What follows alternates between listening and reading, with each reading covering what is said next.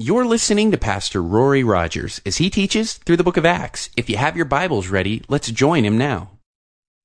Well, as we're here in Acts chapter 13, verse 13, you can put on your tennis shoes because Paul is on the move. Okay, him and Barnabas and their assistant Jonathan have gone from Antioch to the island of Cyprus. We've studied. We saw them encounter a sorcerer, a deceptive sorcerer named Elymas or Bar Jesus, as they were witnessing to the governor of the island of Cyprus, Sergius Paulus. As Paul would preach the gospel to Sergius Paulus, Elymas the sorcerer would whisper deceitful lies against the gospel until finally Paul just rebukes the sorcerer, and the sorcerer becomes blind for a time. Sergius Paulus, the governor, then believing in the teaching, being astounded at the teaching of the Word of God, which was validated by the miracle of blindness there. And so exciting story already as we looked at verses 1 through 13 2 weeks ago. Now we see them move to the area of Antioch and Pisidian. We're just going to kind of have this map up just for you guys to be referencing throughout the study and throughout the book of Acts as names are thrown out there. Sometimes if you don't recognize the name of a city, it kind of throws you off a little and it kind of makes you distant from the story. So, just a map here of the Mediterranean Sea, Jerusalem down in the bottom right, Israel there, Palestine, Antioch up north in Syria. That's the starting point, the sending place from now on for world missions from now on in the book of Acts. And then as they've moved to the island of Cyprus, Paphos, we'll see them move on over to Perga in the region of Pamphylia there today. Now in verse 13 it says, "Now when Paul and his party set sail from Paphos, they came to Perga in Pamphylia, and John, departing from them, returned to Jerusalem." Now notice there it says Paul and his party, or Paul and his companions set sail. So this is kind of that pivotal moment in the book of Acts where the focus is taken off of Peter in the first really 12 chapters, and then even off of Barnabas as the leader of this missionary journey. And now Paul basically becomes the leader of these missions trips. It's Paul and his companions set sail.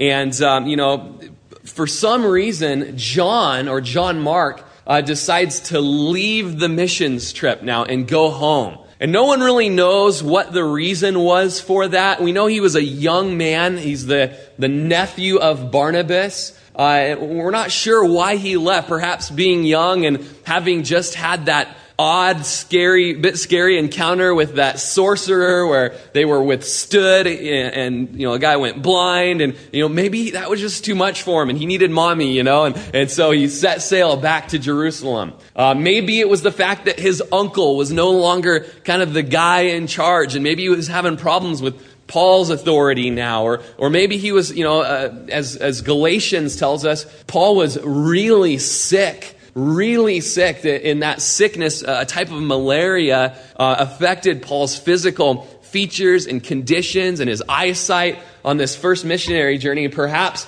the thought of sailing to Perga and then crossing the huge Taurus mountain range by the word Lycia there, maybe that was just too much. I can't do this. I can't be taking care of Paul and with malaria crossing a mountain range, and I got to go home. No one really knows. But we do know, and we're going to read more about it in Acts chapter 15, that Paul didn't appreciate Jonathan leaving the missions trip. Paul didn't appreciate being deserted, and that's the word that's used in Acts 15. Paul appreciated faithfulness. And it's required of a steward or a servant, Jesus says, that one be found faithful. And so we're going to see that this departing of John Mark is going to have some consequences in Acts chapter 15, and we'll get more into that later. But, we don't even really know why John was on this trip. Besides the fact that he's related to Barnabas, we read here in chapter 13 that he was their assistant. But notice at the beginning of chapter 13, it says that the Holy Spirit said, "Set apart Paul and Barnabas for the work that I've prepared for them. It doesn't say John or Mark. And so some think, well, John just wasn't called for this trip. And so he should have sought the Lord himself. Who knows? The point is, he went home. He went crying home to mommy, and it's going to have consequences in chapter 15. In verse 14, when they departed from Perga, they came to Antioch in Pisidia and went into the synagogue on the Sabbath day and sat down. And after the reading of the law and the prophets, the rulers of the synagogue sent to them, saying, Men and brethren, if you have any word of exhortation for the people, say on. So remember, this is the Sabbath day. So this is a Saturday that they went into a synagogue and watched the Jews read the prophets. And it was common practice to have visiting Jews, speak something as they were visitors. That's kind of a dangerous thing to just give anybody free rein. Anyone here want to talk? Everybody wants to be heard. And sometimes that's just not good. People say things that shouldn't be said. And yet, for some reason, the Holy Spirit must have prompted the ruler of the synagogue there to have Paul or Barnabas stand up and speak some sort of exhortation, a word of exhortation, a word of spurring on of some kind. Hey, visitors, what would you have to say? Perhaps they knew Paul as Saul. Perhaps they remembered him as that man from Jerusalem. And, wow, he's a big name from Jerusalem. Let's hear what he has to say. And what we basically have here is an open door. This is an open door for the gospel. I mean, could you imagine going into a non-saved venue? Perhaps I remember my wife when she was in high school. She had a Mormon friend, and my wife, a believer, strong believer, went to a Mormon camp because she had such a heart to evangelize to her friend. She thought, well, maybe I can, witness to my friend and learn more about. I mean, imagine going to a Mormon camp and they say, "Hey, visitor, do you have anything to say to us? Speak on, free reign. Here's the microphone." Okay, an open door for the gospel. What would you do in that situation, whatever it might be, whatever size venue it was? Are you ready for that? Have your heart ready. Ask the Lord to make you ready for that open door for the gospel here. And so it says there that Paul stood up and motioning with his hands said, "Men of Israel, and you who fear God, listen."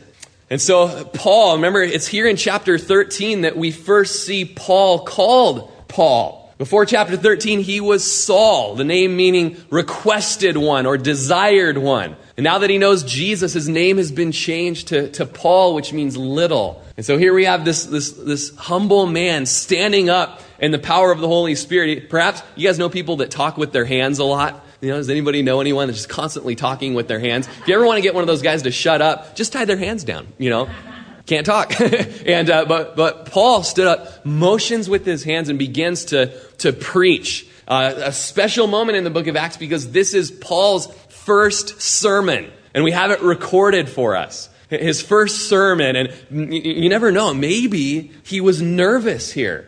Some of you that have taught or spoken, do you remember those nerves? As you got up there, I remember my nerves. I have friends that for years, they would throw up almost every Sunday before they would go preach. I never really had that type of a stomach, but, perhaps there were nerves there. Stories told of Charles Spurgeon, who had a school of ministry at the Metropolitan Tabernacle, his church over there in London. And in this school of ministry, they would have kind of impromptu sermon time. And he would come and he would call on someone in the class to come preach an impromptu sermons that had to have 3 points. And if you've heard or seen, drawings, the pulpit at the Metropolitan Tabernacle was so large it had a spiral staircase going up to the top of it for amplification. And so there's the story told of one young man that Spurgeon calls on, and as the man's walking up, Spurgeon said, "You're going to teach on Zacchaeus." And so the man went up there and was shaking and nervous and sweating, and he said, "Zacchaeus was a wee little man, and I am a wee little man. Zacchaeus was up in a tree, and I am up a tree. Zacchaeus got down, and I am going to get down." And then he got down.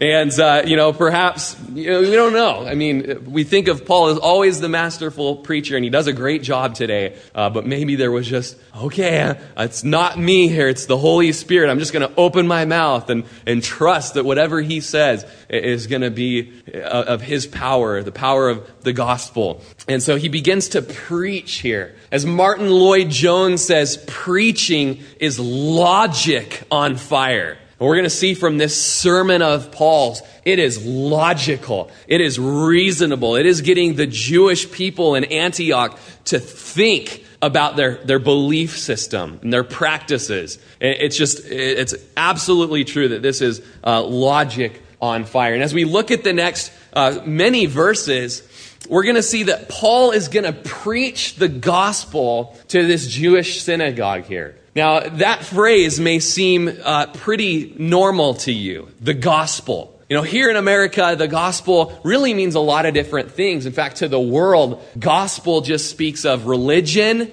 or it speaks of a type of music that has a religious theme to it. Perhaps people in choir robes somehow singing along with it. And so as Americans today, we need to ask ourselves, what is the gospel? If Paul's going to preach the gospel here in Antioch, what is that? What is he going to preach? And there's a lot of different viewpoints, even within the church, of what the gospel is. We're going to steal a little bit from the men's group yesterday as we dove into what is the gospel and how does it shape our worldview. You see, everybody in the world has a worldview. A worldview speaks of the lens that you see the world through. If you have glasses on, that is, you see everything, how that glass or those lenses allow you to see the world. As an example, if you put an apple on a table, an artist would be looking at that apple thinking, how can I draw that apple? You guys know artists? Not much of one myself, but you guys know artists, musical artists or sketch artists, and are they not always drawing or thinking of songs? They've got a pad with them all the time, sketching. Their worldview is shaped around art. If you're a botanist and you see the apple, you're thinking, how can I classify this with this type of apple, or it goes into this species or whatever, genus, phylum, king, you know what I'm talking about. I don't really know what I'm talking about. Men, you remember yesterday. But then, another guy like myself, you'd look at the apple and just think, how can I eat that thing? What kind of food can I make with it? I can make a pie. I can make a carameled apple sucker, and that's what you're thinking. You're thinking about food. And so whatever your lenses are, you're just constantly thinking of everything in the world is shaped by how you see through those lenses. Okay. So people in the world, they see everything through their worldview. Christians, everything that we see, everything we do should be shaped or viewed through the lens of the gospel. But as a Christian, that's difficult if you don't really know what the gospel is. You'll have, mismatched lenses that'll cause blurriness, or, you'll be stumbling and tripping into things. And so we want to come back to the basics this morning and ask ourselves, what is the gospel? The Lord's really been doing almost a revival work in me and in the elders and in Stuart. Everything that we do, we want to look at it through the lens of the gospel. We want to just see the gospel in everything that we do. And one of the things that kind of spurred that on is Stuart found this book, What is the Gospel? By Greg Gilbert. Really simple, short book, easy read. In the first chapter, he'd interviewed some evangelical Christians and just asked them very simply, what is the gospel? And I want to read to you a few different responses that he got from people who call themselves evangelical Christians, okay? Some of these aren't wrong. Some of them are. Some of them are just missing a few key components of the gospel. And hopefully you'd be able to kind of just sense where things are off or what things are missing. So here's a few examples. What is the gospel? One man says, the good news is God wants to show you his incredible favor. He wants to fill your life with new wine. But are you willing to get rid of your old wineskins? Will you start thinking bigger? Will you enlarge your vision and get rid of those old negative mindsets that hold you back? So is that the gospel? Is the gospel thinking bigger or getting rid of negative mindsets that hold you back? An evangelical Christian thinks that it is. Here's the gospel in a phrase. Because Christ died for us, those who trust in him may know that their guilt has been pardoned once for all. What will we have to say before the bar of God's judgment? Only one thing. Christ died in my place. That's the gospel. Another one. The message of Jesus may well be called the most revolutionary of all time. The radical revolutionary empire of God is here, advancing by reconciliation and peace, expanding by faith, hope, and love, beginning with the poorest, the weakest, the meekest, and the least. It's time to change your thinking. Everything is about to change. It's time for a new way of life. Believe me, follow me, believe this good news so you can learn to live by it and be part of the revolution. Another one. The good news is that God's face will always be turned toward you regardless of what you've done, where you've been, or how many mistakes you've made. He loves you and is turned in your direction looking for you. Another one. The gospel itself refers to the proclamation that Jesus, the crucified and risen Messiah, is the one true and only Lord of the world. Let me just do one last one. My understanding of Jesus' message is that he teaches us to live in the reality of God now, here and today. It's almost as if Jesus just keeps saying, change your life, live this way. So is that the gospel? And some of those, yes. Some parts of those, yes. Most of those are missing some major elements, major components, major truths. So what is the gospel? Well, whatever the gospel is, Paul said in Romans chapter 1, verse 16, that I'm not ashamed of the gospel of Jesus Christ, for it is the power of God to salvation for everyone who believes, for the Jew first and also for the Greek. I want to give you 4 main parts to this gospel, to the power of God to salvation. I want you to take notes on this. I want you to remember this. I want lenses to be polished today so that we can look at the world through the clarity of the gospel, the crystal clear lenses of the gospel. The gospel, these 4 main points consist of, number 1, that we are accountable to God. Okay, we are accountable to God, a righteous, holy, sovereign creator. And you can look at Romans 1:18 there. And in fact, if you could flip over to Romans chapter 1, we're just going to be looking at a few verses in Romans. Some of you are familiar with the Romans road of salvation, beginning in Romans 3:23 and going on. Here's another neat Romans road to salvation in Romans here. Romans 1:18, we see our accountability to God. It says, for the wrath of God is revealed from heaven against all ungodliness and unrighteousness of men who suppress the truth in righteousness. So there's an accountability to God. God's wrath is going to be poured out on some men, the ungodly men. And that just shows us that man is not on his own. He's not autonomous. We didn't create ourselves. We're not self-reliant. As Acts is going to say in chapter 17, Paul will say, it's in God that we live and move and have our being. He holds all things together. We're not on our own. We don't have our individuality that so many men think they do. But we are responsible to a creator. He has creator rights over us. So that is a big thrust, a big point of the gospel, is that man is accountable to God. Number 1 is God. Number 2 is man. And you can look in verse 22 there of Romans 1. It says, professing to be wise, they became fools, and they changed the glory of the incorruptible God into an image made like corruptible man, and birds and four-footed animals, and creeping things. Or as Romans 3:23 says, all have sinned and fallen short of the glory of God. At the heart of their rebellion, they've changed their worship that would go towards the one who created them and instead went to the created things. And that's at the heart of sin. That's at the heart of rebellion. And so our problem as men and women is that we have rebelled against God. We've sinned. We've fallen short of his glory. We've rebelled against the one who has creator rights over us. In the book of Romans there, chapter 1, we see that the Gentiles or the non-Jews are guilty of sin. In chapter 2, we see that the Jews are guilty of sin. And in chapter 3, there's this indictment against all mankind that everybody is guilty of sin and will one day stand before a righteous judge. And if they're still found guilty, then they will have the wrath of God poured out upon them. And that's a problem. That's the problem, is our sin. But the good news doesn't end there. So we have God, we have man, then we have Christ. We have Christ. And in Romans chapter 3, verse 21 and 22, we read that the solution to humanity's problem is in Jesus coming, offering up his life as a sacrifice for the sins of man. And in Romans 3, 21 through 22,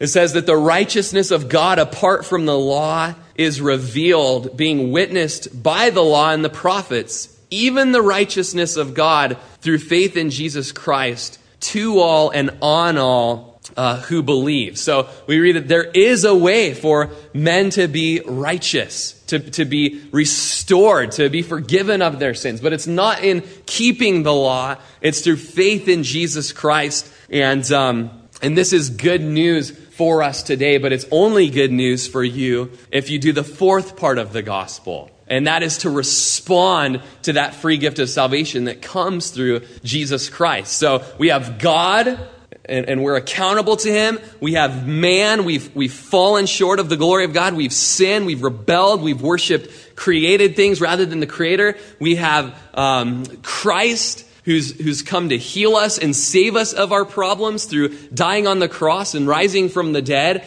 And then we have the response to the gospel. And Paul tells the readers of Romans how they can be a part of this salvation, how they can be included in this salvation. Romans 3:22, just at the second half of it there, it says that that's through faith in Jesus Christ, to all and on all who believe. And so, this isn't just good news for the world today. It's good news for you specifically if you'll believe, if you'll respond, if through faith you'll receive that forgiveness that comes through the shedding of Jesus' blood. That your sins were put on Christ at the cross. And his righteousness, as he never sinned, was put on you. So that the Lord sees you as never having sinned, because Jesus gave you his righteousness. And so God, man, Christ,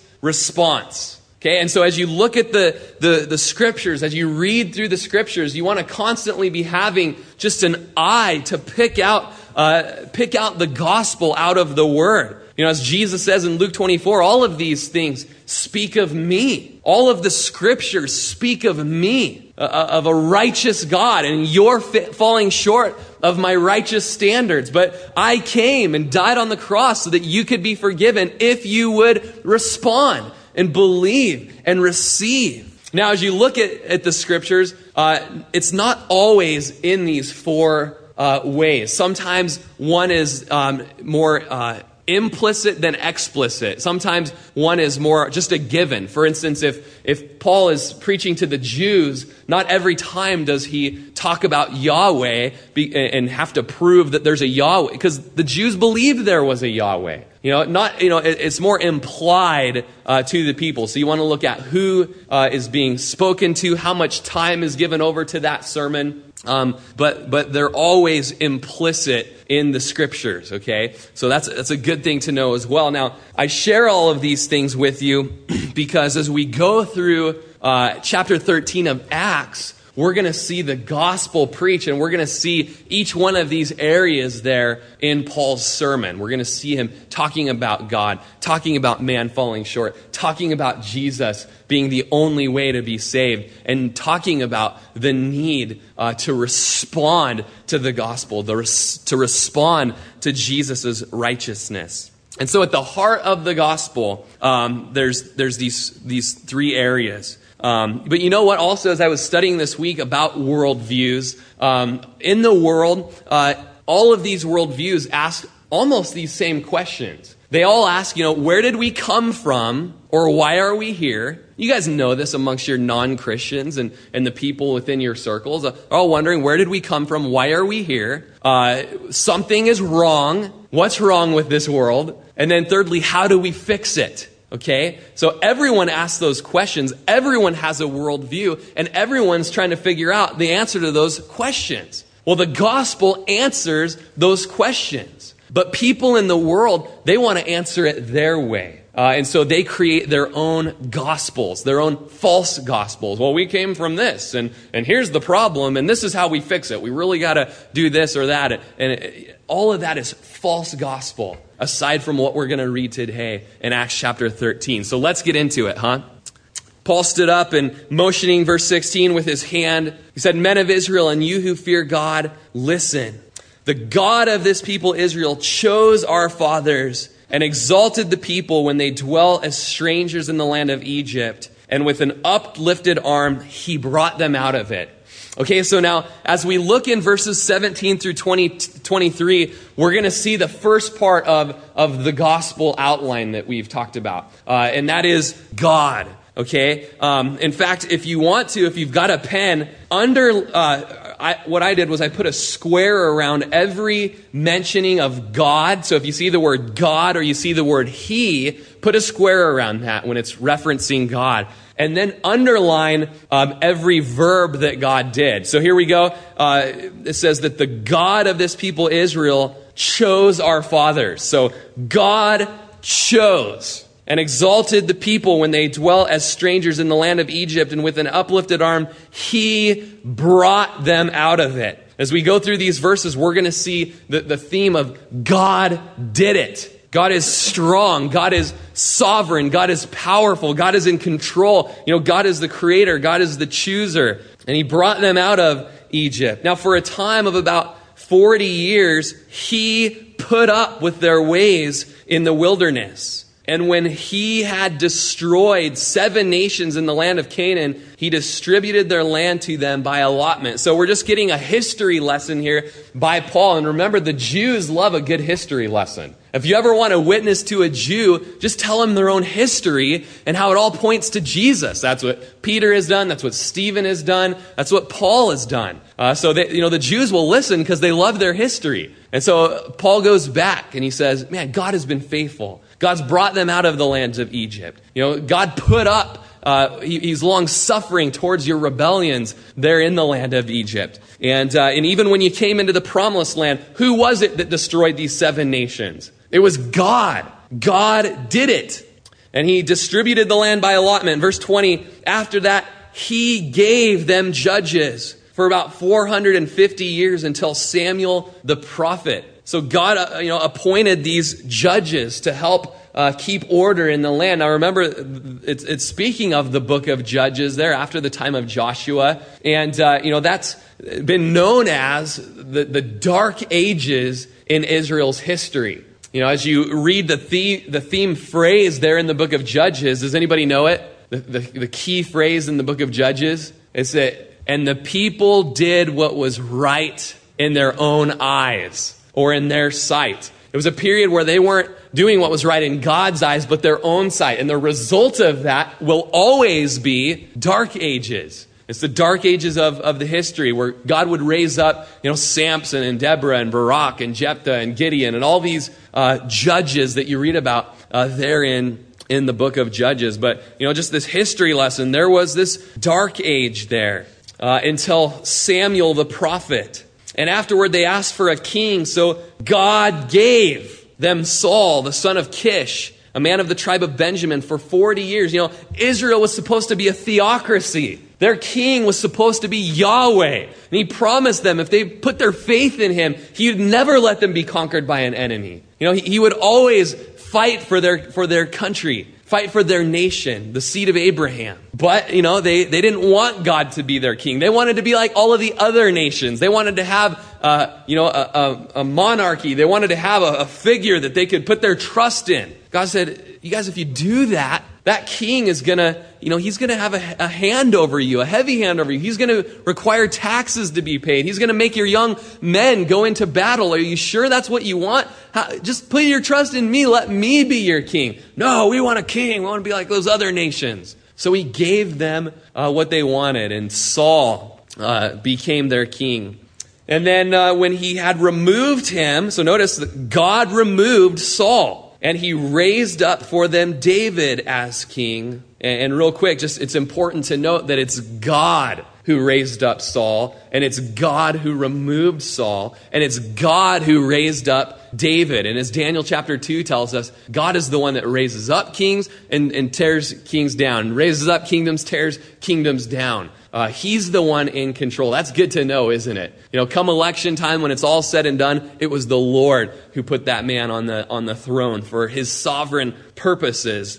And so Saul was removed, because of pride, because of disobedience. And he raised up David as king, to whom he gave testimonies and said, I found David, the son of Jesse, a man after my own heart, who will do all my will. What a beautiful phrase, what a beautiful verse about King David. A man who was found after God's own heart. Now, isn't that interesting to read that David was a man after God's own heart, even though, David was just a man. He was a sinner. He was a guy that when being chased by Saul, he, pretended to have rabies, and he frothed at the mouth, and he went crazy, lying to protect himself rather than trusting in the Lord. Of course, we know him as the guy that, murdered Uriah so that he could have an affair with Bathsheba. And then he lied about that for, a good year at least. And so we see him as a liar, as a murderer, as an adulterer. How is it possible that such a man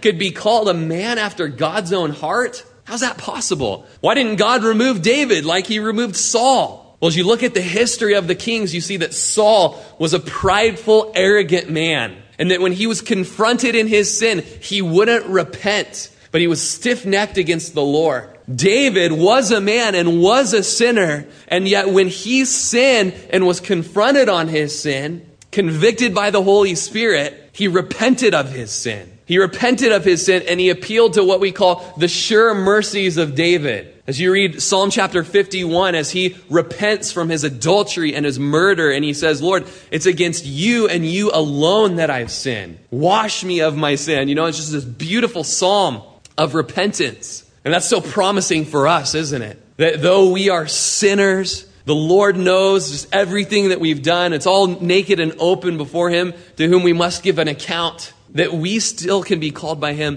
men and women after his heart. Not because of our righteousness, but when we're humble before him and we confess our sins, we repent of our sins, he is faithful and just to cleanse us of our sins and to forgive us from all unrighteousness. What a promise that we too can be men and women after God's heart, even though we're men and women of a sinful nature.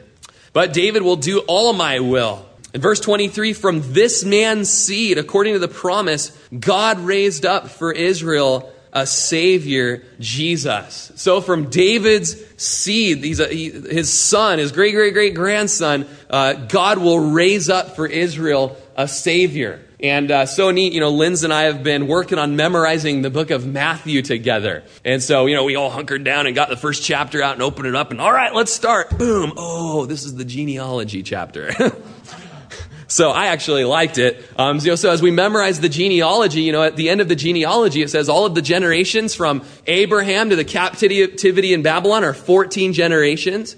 From Abraham to David are 14 generations. From David to the captivity in Babylon are 14 generations. And then from the captivity in Babylon to Jesus Christ are 14 generations. So that means 28 generations were between David and Jesus. So that's how far away in great grandpa Jesus was from David. But it was through David's seed that Jesus came. And as you read the genealogy there in the book of Matthew, even though Jesus wasn't David's actual son, because of the whole Immaculate Conception thing, he's the Son of God, he still is in the genealogy as the royal heir of the throne. He's still Joseph's firstborn son, his first adopted son. And because of that, he's the royal heir to the throne. Did you know that? That it's through Mary's genealogy in the book of Luke that he has his hereditary right to the throne. And it's through Matthew's gospel, the line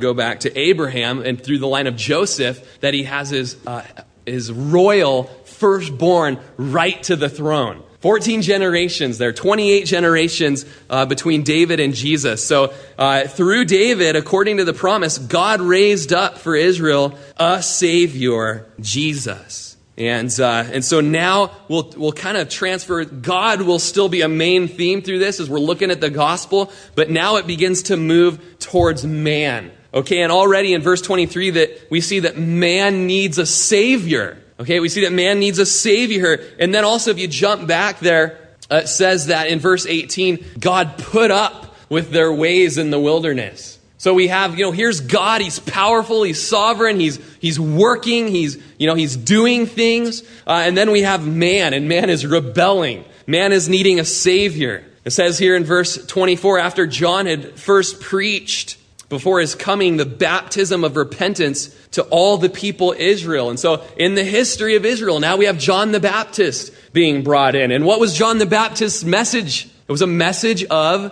repentance. In other words, man, you've messed up. Man, you need to turn from your ways. Man, you've fallen short of the glory of God. And so there needs to be repentance there. John the Baptist preached that. And as John was finishing his course, he said, "Why do you think I am he? I'm not he. But behold, there's one who comes after me, the sandals of whom feet I'm not worthy to loose." So John the Baptist, this great figure in Jewish history who closed up the Old Testament.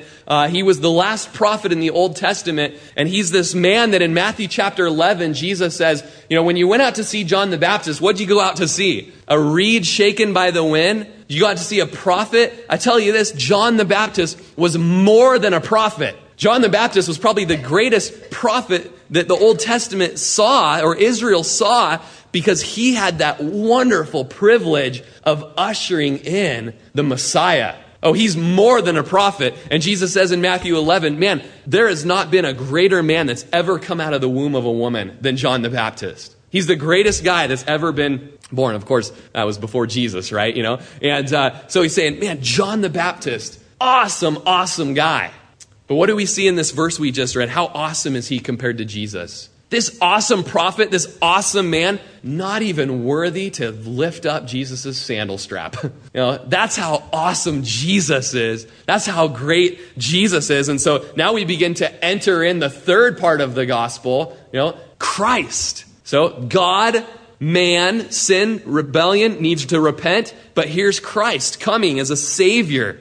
And he's awesome. He's glorious. And verse 27, for those who dwell in Jerusalem and their rulers, because they did not know him, nor even the voices of the prophets, which are read every Sabbath, have fulfilled them in condemning him. So here he is, and he's speaking to a synagogue. Paul is speaking to a synagogue, right, in Antioch of Pisidia. And as he's speaking, he's saying, look, all of you guys, every Sabbath, you come in here and you read the prophets. We just got done reading the prophets. And he says, let me tell you this. The people who were reading the prophets were the ones that murdered and killed the very one that the prophets were speaking of. They didn't even know it, but they were fulfilling prophecy. God was sovereignly working. God's the one that did it. That every jot and tittle of his word would come to pass. And he says to them, these guys didn't know it, but God was working through them to fulfill the prophecies, even in Jesus being condemned. And verse 28, and though they found no cause for death in him, they asked Pilate that he should be put to death. Now when they had fulfilled all that was written concerning him, they took him down from the tree and laid him in a tomb, but God raised him from the dead. And so here we have the gospel. We have the story of Christ and how he's coming and how he can heal man and redeem man and reconcile man to a right relationship with God. He can forgive man of that trespass, of that rebellion against those creator rights. And what was necessary was that the Christ come, that he suffer, that he die as they nailed him to a tree. They took him down from that tree. They laid him in the tomb, but God raised him up. Jesus didn't stay in the tomb. He didn't stay dead. Now, do you guys remember, what are we going to do every time we come across a resurrection reference? We're going to put an R by it in the word, aren't we? Because the resurrection is the pillar of the faith. If Jesus would have come and have, done his cool prophet thing, walking around Galilee and multiplying loaves and fish and walking on water, that's all great. Even him dying on the cross, wow, that's awesome and really moving that you would do that for me. But if he stayed dead in the ground, it would have canceled out all that he would have said and done before, because he staked all of his claims on being absolute deity to the future event that he would raise from the dead. Okay? And so every time we see the gospel being preached, we're seeing the resurrection being referenced, because it is pillar, it is paramount, it is so important to the early church. God raised him from the dead. And I hope you put a square around God and underline the word raised, because it's an action of that sovereign Lord triumphing over death. It goes on to say he was seen for many days by those who came up with him from Galilee to Jerusalem, who are his witnesses to the people. You remember from the book of Acts and from 1 Corinthians chapter 15 that Jesus was presented alive after his death by many infallible proofs, being seen by many for 40 days. So for 40 days, Jesus walked around Israel and showed people that he was alive by proofs that it was no trick. 1 Corinthians 15 tells us that not only did all the apostles see Jesus risen from the dead, but how many others? 500 other people saw Jesus risen from the dead. And you know what? If it was good enough for Peter to keep referencing the resurrection, and if it was good enough for Paul to keep referencing the resurrection when they were witnessing, I'll tell you what, it's certainly good enough for me. And how often do we go out there and we're trying to think, what should I say? What should I say? What should I say? What did the apostles say every time that they shared the gospel? They talked about the resurrection. You guys, start incorporating the truth of the resurrection into the gospel as you're sharing it with the people that you love and that are within your circles. It was powerful enough for multitudes to be saved in the book of Acts, and it's just as powerful today in 2010. There's a funny little story about Martin Luther back in the 1500s, kind of the father of the Reformation, that Martin Luther struggled with depression, constantly going out of these vicious periods of depression. And finally, one day he was battling with depression so bad that he just wanted to wallow in it. He just wanted to stay in depression. If anyone has ever struggled with depression, you probably know that feeling. I just want to stay in this place. And his wife was just, constantly, helping and trying to bring him out of it, but he wouldn't be brought out of it. And so one day his wife, Catherine, dressed all up in black, dressed as if she was going to a funeral. And as Martin was sitting there at the breakfast table, eating his breakfast, just wallowing in his depression, she came down the stairs, all dressed in black, as if going to the funeral. And he looked up at her and he said, who died?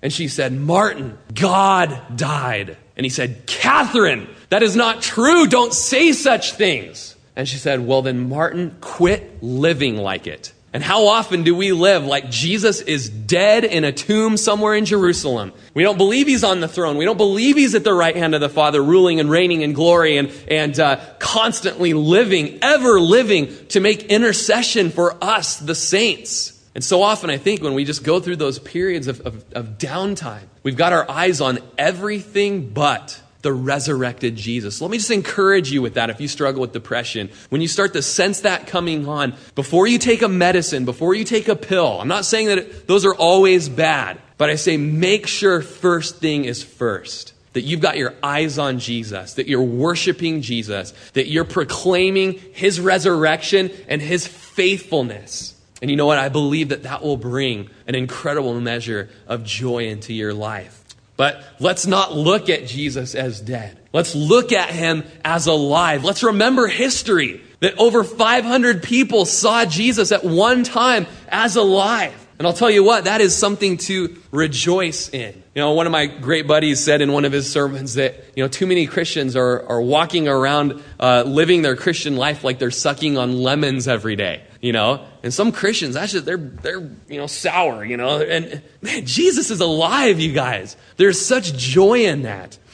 And so here they are, they're proclaiming, Paul is proclaiming the resurrection. And he says there, and we declare to you glad tidings, that promise which was made to the fathers. And you might underline that word, glad tidings, or good news. He's proclaiming to them the gospel, which is good news, or evangelism, or in the Greek, euangelion, which comes from the language of the battlefield when good news would be brought to the commanding officer. We've got good news. We've got glad tidings. But with all of this talk of the gospel, it's interesting to note that every time the gospel is presented, it doesn't always just have the flavor of good news. You guys see, when you preach the gospel, you have to confront people with their sin. And in order for them to be forgiven, they need to be blamed. They need to be confronted with their falling short. They need to look at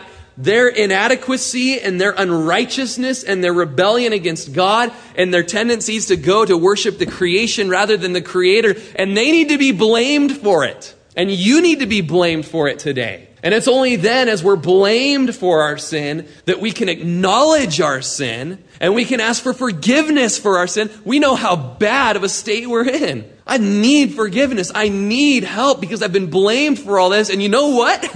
It's true. I'm an adulterer. I'm an idolater. I'm a murderer in my heart. I'm covetous. I'm materialistic. I have other gods before my God, Yahweh. I'm a sinner and I have been blamed and I need a savior. I've fallen short of the glory of God. And the wages of that sin is death. Then you can present the gem of the gospel over the black backdrop of our blame, of our sin. And that gem of the gospel is, though the wages of sin is death, the gift of God is eternal life. So not always is the gospel all, roses and peaches. In fact, in Acts chapter 17, Paul begins to preach to the church, not the church, but the people in Athens who have all of these other gods. And he preaches to them, and he doesn't even mention the cross or forgiveness or even the name of Jesus. But he tells them about a judgment that's coming from a God. And it says that later on in the chapter, as Paul was departing, people came up to them and wanted to hear more. And it's obvious that during that time, Paul laid out the gem. First, he needed that pagan culture in Greece to realize we are pagans. Look at all of these other gods around here. And Paul said, yes, you are pagans. There is one God that you will give an account to. You will be judged by him. Think about that for a second. And they came running after him. Okay, we need to hear more about this. All right, let me tell you. Let me tell you about this guy named Jesus. And he went on to present the gospel there. And so, glad tidings, yes. But within that glad tidings, there is the black backdrop of blame and of sin and of failure and of unrighteousness that can only be healed and restored in the name of Jesus. He goes on to say, Rory, it's time to be quiet and finish up. But verse 13, God has fulfilled. I hope you're doing the square and the underline. God has fulfilled. God did it. God has fulfilled this for us, their children, in that he has raised up Jesus. As it is also written in the second Psalm, you are my son, today I have begotten you. Psalm chapter 2 and Hebrews chapter 1 all use this in the Father speaking to his Son. And the Mormons and the Jehovah's Witnesses love to use this verse and say, see, he was begotten, he was raised up, he was a created being. Jesus was a created being. And we say, no, he's God. And the context of this is not that he was raised up from the womb, but the context is he's raised up from the tomb. From the tomb, not the womb. He was raised up by God in victory. And that he raised him from the dead. No more to return to corruption. He's spoken thus, I will give you the sure mercies of David. Therefore, he also says in another psalm, you will not allow your Holy One to see corruption.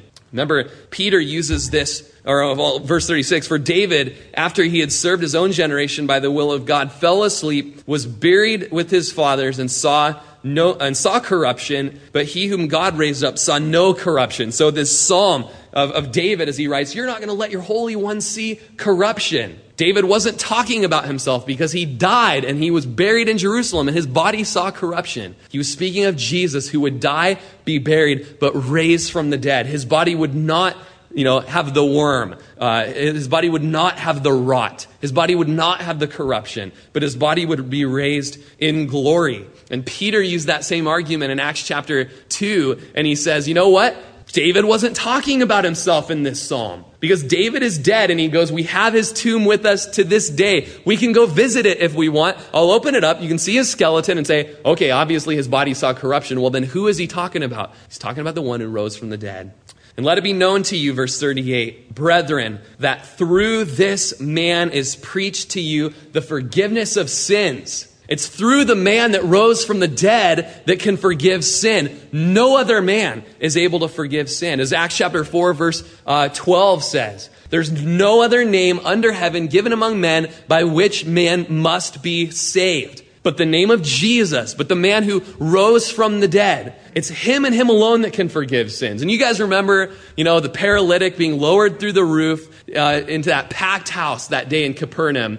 And what was the first thing Jesus said to that paralyzed man? He said, your sins are forgiven you. Be of good cheer. Your sins are forgiven you. The guy's a paralytic. And the Pharisees got angry. Who does this guy think he is, being able to forgive sins? He says to you, hey, what's greater? To say your sins are forgiven you, or to say rise up and walk? It's kind of a rhetorical question. It's easier to say your sins are forgiven you. Your sins are forgiven you. Your sins are forgiven you. Oh, great. They must be forgiven. But to say rise up and walk, now that's a miracle right there. He says, but that you might know that the Son of Man has the power to forgive sins. Not only am I going to say your sins are forgiven you, but I'm going to say rise up and walk. And the guy immediately rose up and walked. So who has the power to forgive sins? The one who rose from the dead. His name, Jesus Christ. He's the only one that can forgive sins. And by him, everyone who believes is justified from all things from which you could not be justified by the law of Moses. And so, man, what a beautiful verse here, because we couldn't keep the law. But Jesus was able to. Romans 8:3 says this, for what the law could not do, in that it was weak in the flesh, God did by sending his own Son in the likeness of sinful flesh. On account of sin, he condemned sin in the flesh. We couldn't keep the law. The law couldn't be kept. It was weak in our flesh. But God kept it. Jesus condemned sin by keeping the law in his perfection. And so it says that if anyone who believes, he's justified from all things. And so here we have that final portion of the gospel there, the receiving or the responding. And he says there needs to be a belief on your part. There needs to be a faith on your end. Yes, it is a free gift of God that we're saved. It's not of ourselves, lest any man should boast. But we're saved by grace, by that free gift, through faith, through the avenue of faith, through believing.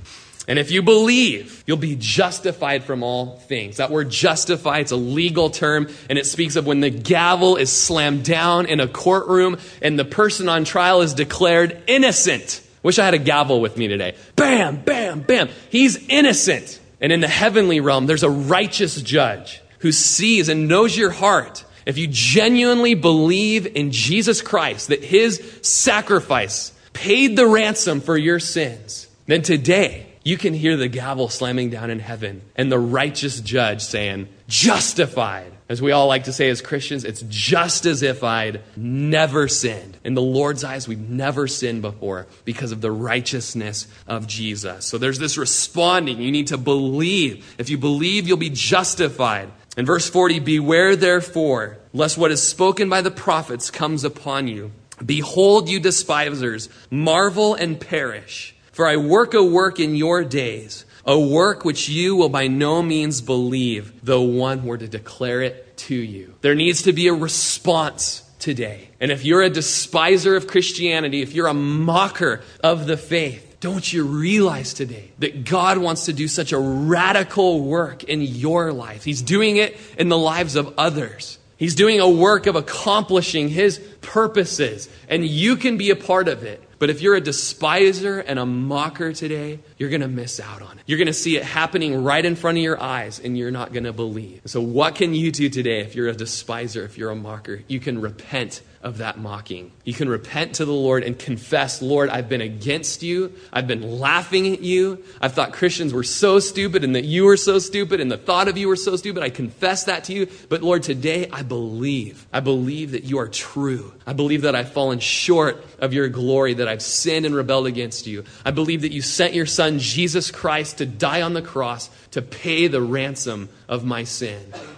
And I respond to that today, Lord. I believe and I receive through faith the free gift of salvation that comes only through Jesus Christ. Let's pray. Stuart, you can come on up. Lord, we thank you for the gospel, the glad tidings.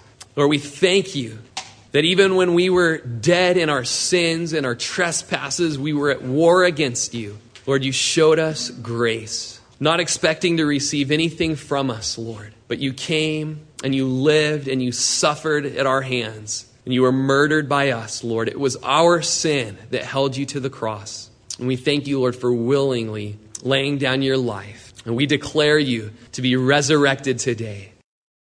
You've been listening to Pastor Rory Rodgers, pastor of Calvary Chapel of Crook County, located in Prineville, Oregon.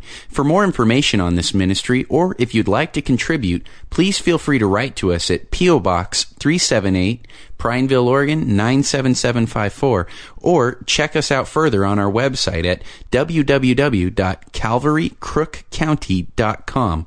We thank you so much for listening, and we pray that this ministry has blessed you.